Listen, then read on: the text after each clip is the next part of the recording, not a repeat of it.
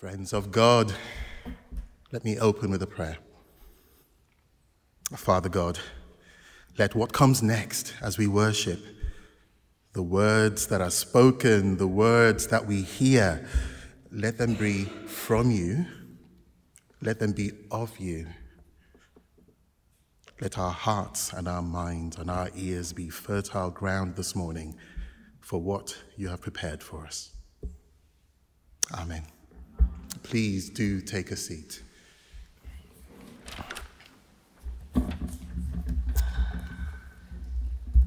Wow. Good morning. My name is Deji. For those of you who don't know me, I'm from the congregation here at St. John's South End. Today's talk is titled Prayer for Power. And it's the third in a series of 8 on the topic of prayer. We're journeying through this together as a church. Today is Prayer for Power, talk 3 of 8. But before I get into today's message, a little reminder about why we are doing this. Why the choice of prayer as the engine to drive us through 2023. We believe that in the kingdom of heaven, in the life of God's kingdom, the things that really matter cannot, I repeat, cannot happen without God. It's not enough to keep a lovely building, to have excellent church programs, good coffee, lively music. Without being inspired by God or part of his will, these activities just fizzle out into nothingness. It's when we ask our Father and he gifts us these things and more, that's when we start to glimpse his kingdom. So what might that look like? This isn't an exhaustive list, by the way. It's when we see people coming to Christ. It's having spirit-filled worship together, reaching people in our community. It's seeing the fruits of repentance and transformation in our Christian life. It's becoming a genuine Christian community, always filled with love for one another. Get this, it's the outbreaking of the Holy Spirit, giving each and every one of us a desire to affect God's world. Every one of us longing to serve in ministries of mercy and justice, whether here, whether close by, or far off, sometimes in the dangerous places of this world. These things bear the hallmark of kingdom work. We're in God territory here. So we absolutely must pray. I can recommend to you Saturday, the prayer workshop. If you're not signed up yet, consider it. You don't have to be a prayer warrior. That's not one of my favorite terms. Just come to God and pray. You'll be in good hands, I can promise you that. So the prayer workshop on Saturday. We're being inspired by eight examples of praying people and their prayers from the Bible. So that's what we're going through as a church. Mike has already started us off really well with Jesus. Who else? Looking at the Lord's Prayer. We then followed with Abraham's example of intercessory prayer. In future weeks, we can look forward to, and I have to read these, the Syrophoenician woman, Jacob, Nehemiah, Hannah, and Jehoshaphat. Don't ask. You will find out. But for today, our example of prayer is from a passage in Ephesians, which is a letter from the New Testament. It's traditionally attributed to the Apostle Paul. If I could ask at this point that we get our Bibles open and then we can get cracking with this. If you prefer to use an app on your phone, that's fine. If you're old school like me, you've actually brought your own physical hard copy. That's great too.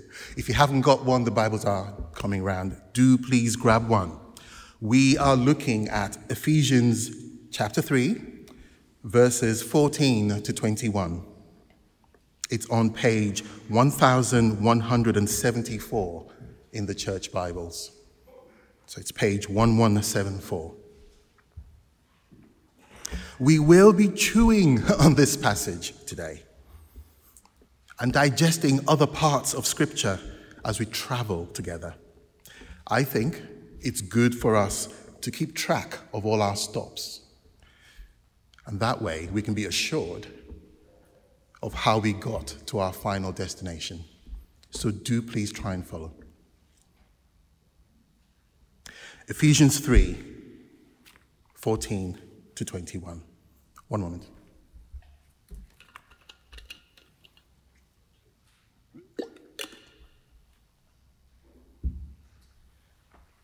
Okay, I will read for us. For this reason, I kneel before the Father, from whom every family in heaven and on earth derives its name. I pray that out of his glorious riches he may strengthen you with power through his Spirit in your inner being, so that Christ may dwell in your hearts through faith.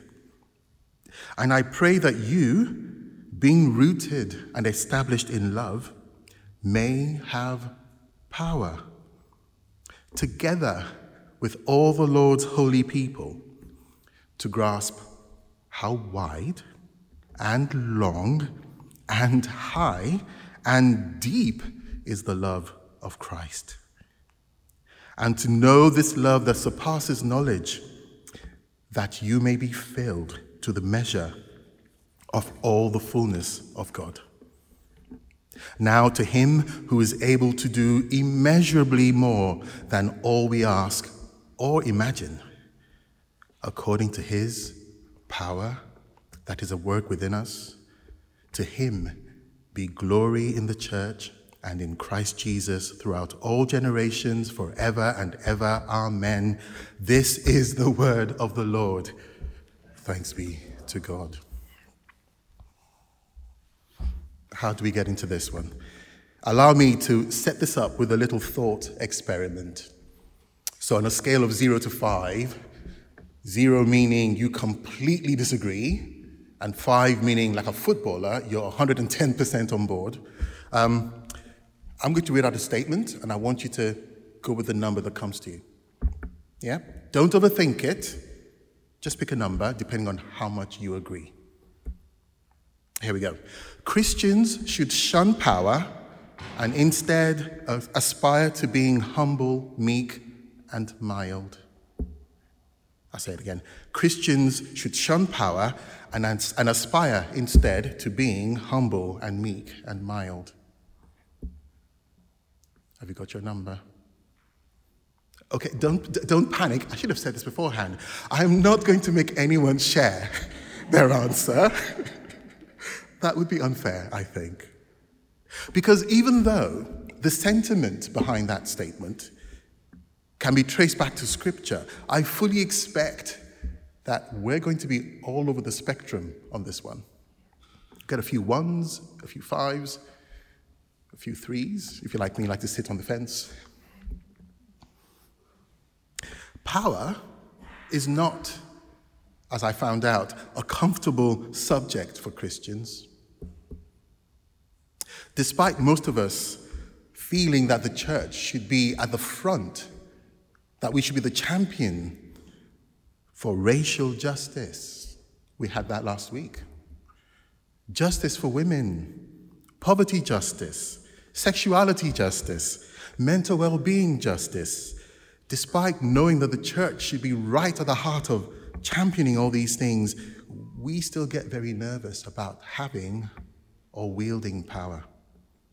So I couldn't be more grateful for today's topic, today's passage, because I believe that if we have ears to listen, we can come to an altogether different and godly understanding of power.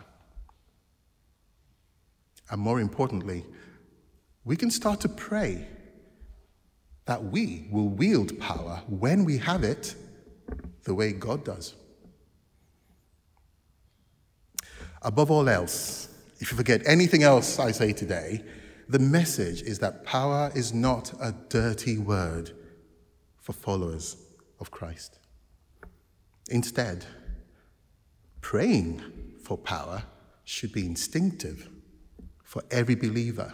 It should be part of our DNA. So there'll be three main sections as we look into this, and I'll try and alert you as we go through. Firstly, let's consider the opening verses of today's passage. What can we learn from the text?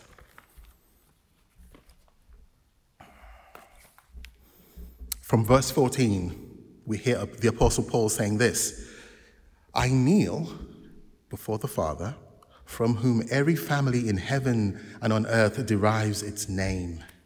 I pray that out of his glorious riches he may strengthen you with power through his Spirit in your deepest inner being. So Paul is explicitly praying for us to receive power. That much is clear, right? The key, the all-important thing that we must not miss, is to whom Paul is looking as the source of this power. Power that I generate, power that we generate, is inevitably tainted.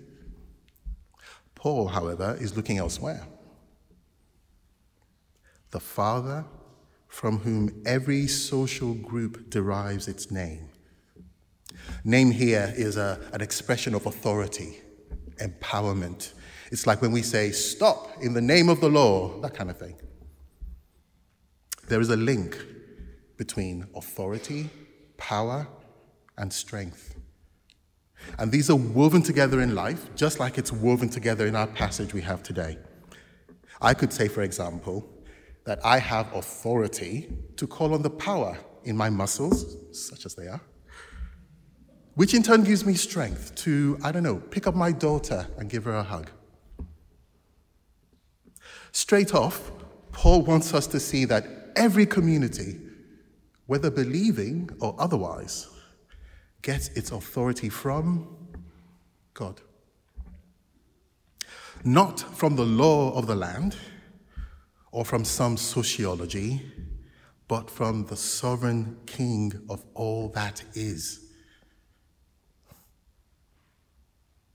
Now, I don't normally pray for power when I'm picking up my little girl. The older one, maybe I would. But actually, I reckon I might if somehow I ended up on one of these strongman competitions. I don't know if you've come across these. They've got these guys doing some really outlandish things. It just goes to show what we are capable of. I remember this one competitor all strapped up to a truck, and he's going to pull it from a standing still. So there he is. He's straining his muscles, and he's trying to pull this truck. Whether he pulled it or not is not what I remember. What I remember is his wife standing about 2-3 feet in front of him, yelling encouragement, I presume. But here's the thing. When he's got nothing left, no matter how much authority he wants to command on his muscles, nothing's going to happen. And his wife? Well, she has no authority here. She can't help. Paul wants us to know who has authority here. Paul wants us to know that God does have authority here. Through his Spirit, we can receive power beyond our own resources, even to our spent, wasted muscles. Think of the story of Samson.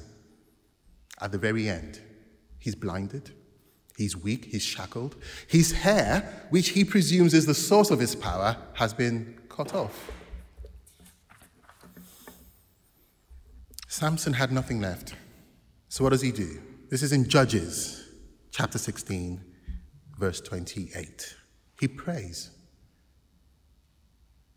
Then Samson prayed to the Lord, "Sovereign Lord, remember me. Please, God, strengthen me just once more." And the Lord answered his prayer. If you know the story, you'll know it's a gruesome ending. But we see power coming to he who believed. I'm going to spend a fair chunk of my time here just to really try and drive this home and to help us shake off any lingering doubts we might have about the rightness of power in the life of the believer. Yeah? That was the Old Testament. Let's look at another New Testament example. Let's come to the Gospels. This one is a non-verbal example, or should I say a less verbal example. The one about the woman who had been bleeding for 12 years. Her prayer takes the form of an action. She grabs for the hem of Jesus' garment. It's in the three synoptic Gospels, Matthew, Mark, and Luke. I'll read from Mark. It's Mark chapter 5. This is verse 27. When she heard about Jesus, she came up behind him in the crowd and touched his cloak because she thought, if I just touch his clothes, I will be healed. Immediately, her bleeding stopped, and she felt in her body that she was freed from her suffering. At once, Jesus realized that power had gone out from him. He turned around in the crowd and asked, "Who touched my clothes?" I love that bit. Power had gone out from Jesus. Sisters, brothers, she did not know what would happen, but she believed. Here's another believer receiving power straight from the Lord. And Jesus doesn't turn around and get cross or angry. He actually uses the most tender of terms when he addresses her. He calls her daughter. Paul, just like this woman, just like Samson, has zero reservations about praying for power. Do we see that? He expects the church to be always praying for power from God. Let's go back to our passage in Ephesians. Verse 17 onwards. Paul says this, "I pray that you, being rooted and established in love, may have power together with all the Lord's people." And later when he says, "according to his power that is at work within us," me, you, and you, and you. Praying for God's power should be a given, and it's entirely compatible with being a Christian. From what we've read, I think it goes the other way. I think that power should be evident in our lives. But wait a minute, and now this is the second section. Doesn't power corrupt? And doesn't absolute power corrupt? Absolutely. I think we need to think about our misunderstandings of power and how we misuse power. The examples we looked at in the Bible all have one thing in common. They were looking to God. Paul also is directing our gaze upwards, isn't he? It's when we look only within. It's when we look only within ourselves that we come unstuck. With so much wrong in the world, if we're looking just to ourselves, we can often be left feeling incapable of seeing how we can make a difference. Sometimes we've just plain given up. Let's be honest about it. Sometimes we're too afraid to even try. We end up operating on the basis of our own individual powerlessness and only think in terms of our own lack. And what happens? What happens then sometimes is we then dream of getting our own way. Everyone else is doing fine. We then dream of the day when power will be wielded for our benefit. Isn't this the bedrock of our political system? Isn't this how we're pitted against one another? My group versus yours. And then when we gain the upper hand, what do? We hold on to that power, don't we? We hoard it for ourselves. I thought it was instructive and interesting to note the general shock at the recent news of two world leaders, female world leaders, might I ask, who voluntarily stepped down from their positions of power. In Jacinda Ardern as Prime Minister of New Zealand, and Nicola Sturgeon, First Minister of Scotland. I think it was a surprise because we've become so accustomed to the opposite. Perhaps it's a reminder that even in politics, power is a privilege that is granted and granted for a purpose. It is, I have to insist, it is possible to wield power not for oneself, but for a higher purpose. For the Christian, the power isn't ours. The power is God's. And God's power is so gloriously abundant. It's never running out. There is no need to ever hoard it. So, what higher purpose does Paul have in mind when he is praying that we receive God's power? I'll go back to verse 17. He says this, it's so that Christ may dwell in our hearts through faith, and that we be rooted and established in love, so that we can grasp how wide, how long, how high, and how deep is the love of Christ. I will say that bit again because it's one of my giddy verses. It makes me go giddy. How wide and how long and how deep and how high is the love of Christ? That's what this power is for? We're meant to know this love in a way that surpasses even knowledge. To be filled to the measure of all the fullness of God. I don't even know what that means, but I want some. In this prayer, Paul is pointing us to the love of Jesus Christ. There is simply no higher purpose, no greater power than that which is dearest to God. The Father's love for the Son and the Son's love for us. Love, yes, it is the greatest commandment. Love is also the greatest thing that remains throughout eternity. We know this from 1 Corinthians 13. It's always rehearsed and recited at weddings. Love. Do we dare ask for this kind of power? This is way beyond the physical. This is beyond the political. This is beyond the economical power. Think back to Genesis, to the creation of the world. That's how God wields power. That's what God's power does.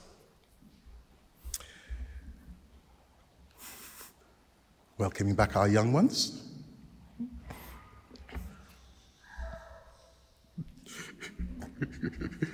Bless them.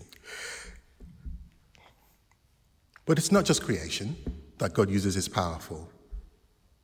This is the same power, and Paul insists on this in chapter 1 of Ephesians, verse 19. This is the same power that raises Jesus. This is the same power that raised Jesus back from the dead. This is the power we're to pray for. This power conquers death. It brings about new creation. If we do ask for it, yes, we will work wonders. But let me say this. First and foremost, this power is for the work of Christ. This is the third and final section. And I want us to be thinking about Lent as we're talking in this section. Pray about what this means to you,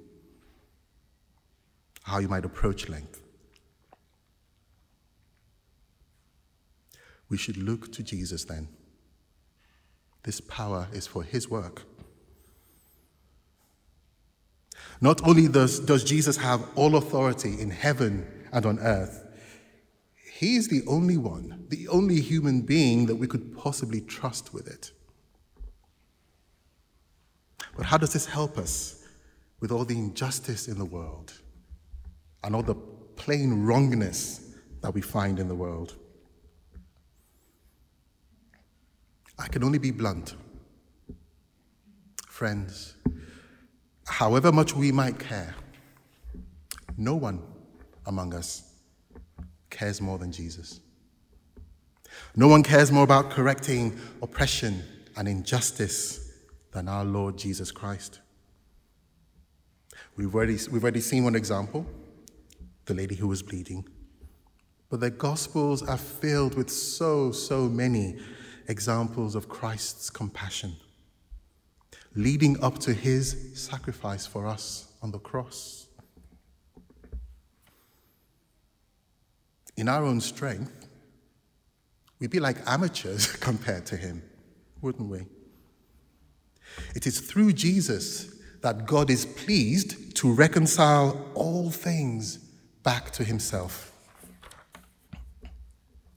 I believe, and I hope you do too, that we can trust that we already have the favor of God. That the Father and the Son and the Holy Spirit are already on board with working things out for our good. That God is poised to bring to earth the kingdom of heaven. There is a prophecy from Isaiah that is sometimes referred to as Jesus' manifesto. Don't know if you've heard that. This is because in Luke's Gospel, in chapter 4, we hear Jesus declaring these words at the very beginning of his ministry. He says this, "The Spirit of the Lord is upon me, because he has anointed me to proclaim good news to the poor. He has sent me to proclaim freedom for the prisoners and recovery of sight for the blind, to set the oppressed free," and then to cap it all off, to proclaim the year of the Lord's favor. This is his stated mission. He really doesn't want heaven without us. We sang that earlier. This is the kind of kingdom that Christ is ushering in. One where power is wielded for the vulnerable and the brokenhearted. How can we say that we belong to his kingdom if we don't challenge unjust social structures and policies? If we have no empathy for the pain and suffering of the other? If we ourselves refuse to be courageous instruments of Jesus' work in the world? Surely we must step up, yeah? Not because we have all the answers or we've got all the resources lined up on our fingertips, but because we are compelled by the power of his Spirit. So at this point, I'll remind you, don't worry. Whatever number you picked earlier when we were having that mind experiment, don't worry about that, the number. Latch on to this. Christ will return someday. The good news, his work has already begun and continues. He has blazed a trail for us to follow. His kingdom has come near, and we need fear nothing as long as his power is working within us and through us. Paul ends this lovely prayer. He ends it like this. Now to him who is able to do immeasurably more than all we ask or imagine, according to his power that is at work within us, to him be glory in the church and in Christ Jesus throughout all generations, forever and ever. Amen. Before I conclude with a prayer for us, let me invite the band back up, because we will have shortly an opportunity to respond in song and praise. Please know that it's perfectly fine if you need to remain seated as you ponder some of what you've heard. Let the Lord speak to you this morning. Take this time to do just that. We all process things differently. I'm available afterwards as well if you wish to discuss anything for any reason. You're more than welcome. Let me pray for us. Loving Father, I thank you and praise you, O God, for meeting with each of us exactly where we're at. What a joy it is to be rooted in the love of Christ, and for that love to form the stable foundation from which we, as his disciples, journey into growth. May his love be at the heart of all our prayers. Help us to grow in the love of God and the love of neighbor. Fill us, Lord, with the Spirit's power, power that brings about a new creation within us. Undo all those things that aren't part of your kingdom. Rid us of them, Lord. Come with your power, we pray. Help us to be part of your kingdom and part of making this world new. Teach us to pray for the power to bring the light of your kingdom to the places where it's most needed, to the dark and difficult places. We ask in the power of the Spirit that Jesus promised. We ask confident of his authority. We ask in the mighty name of Jesus. Amen.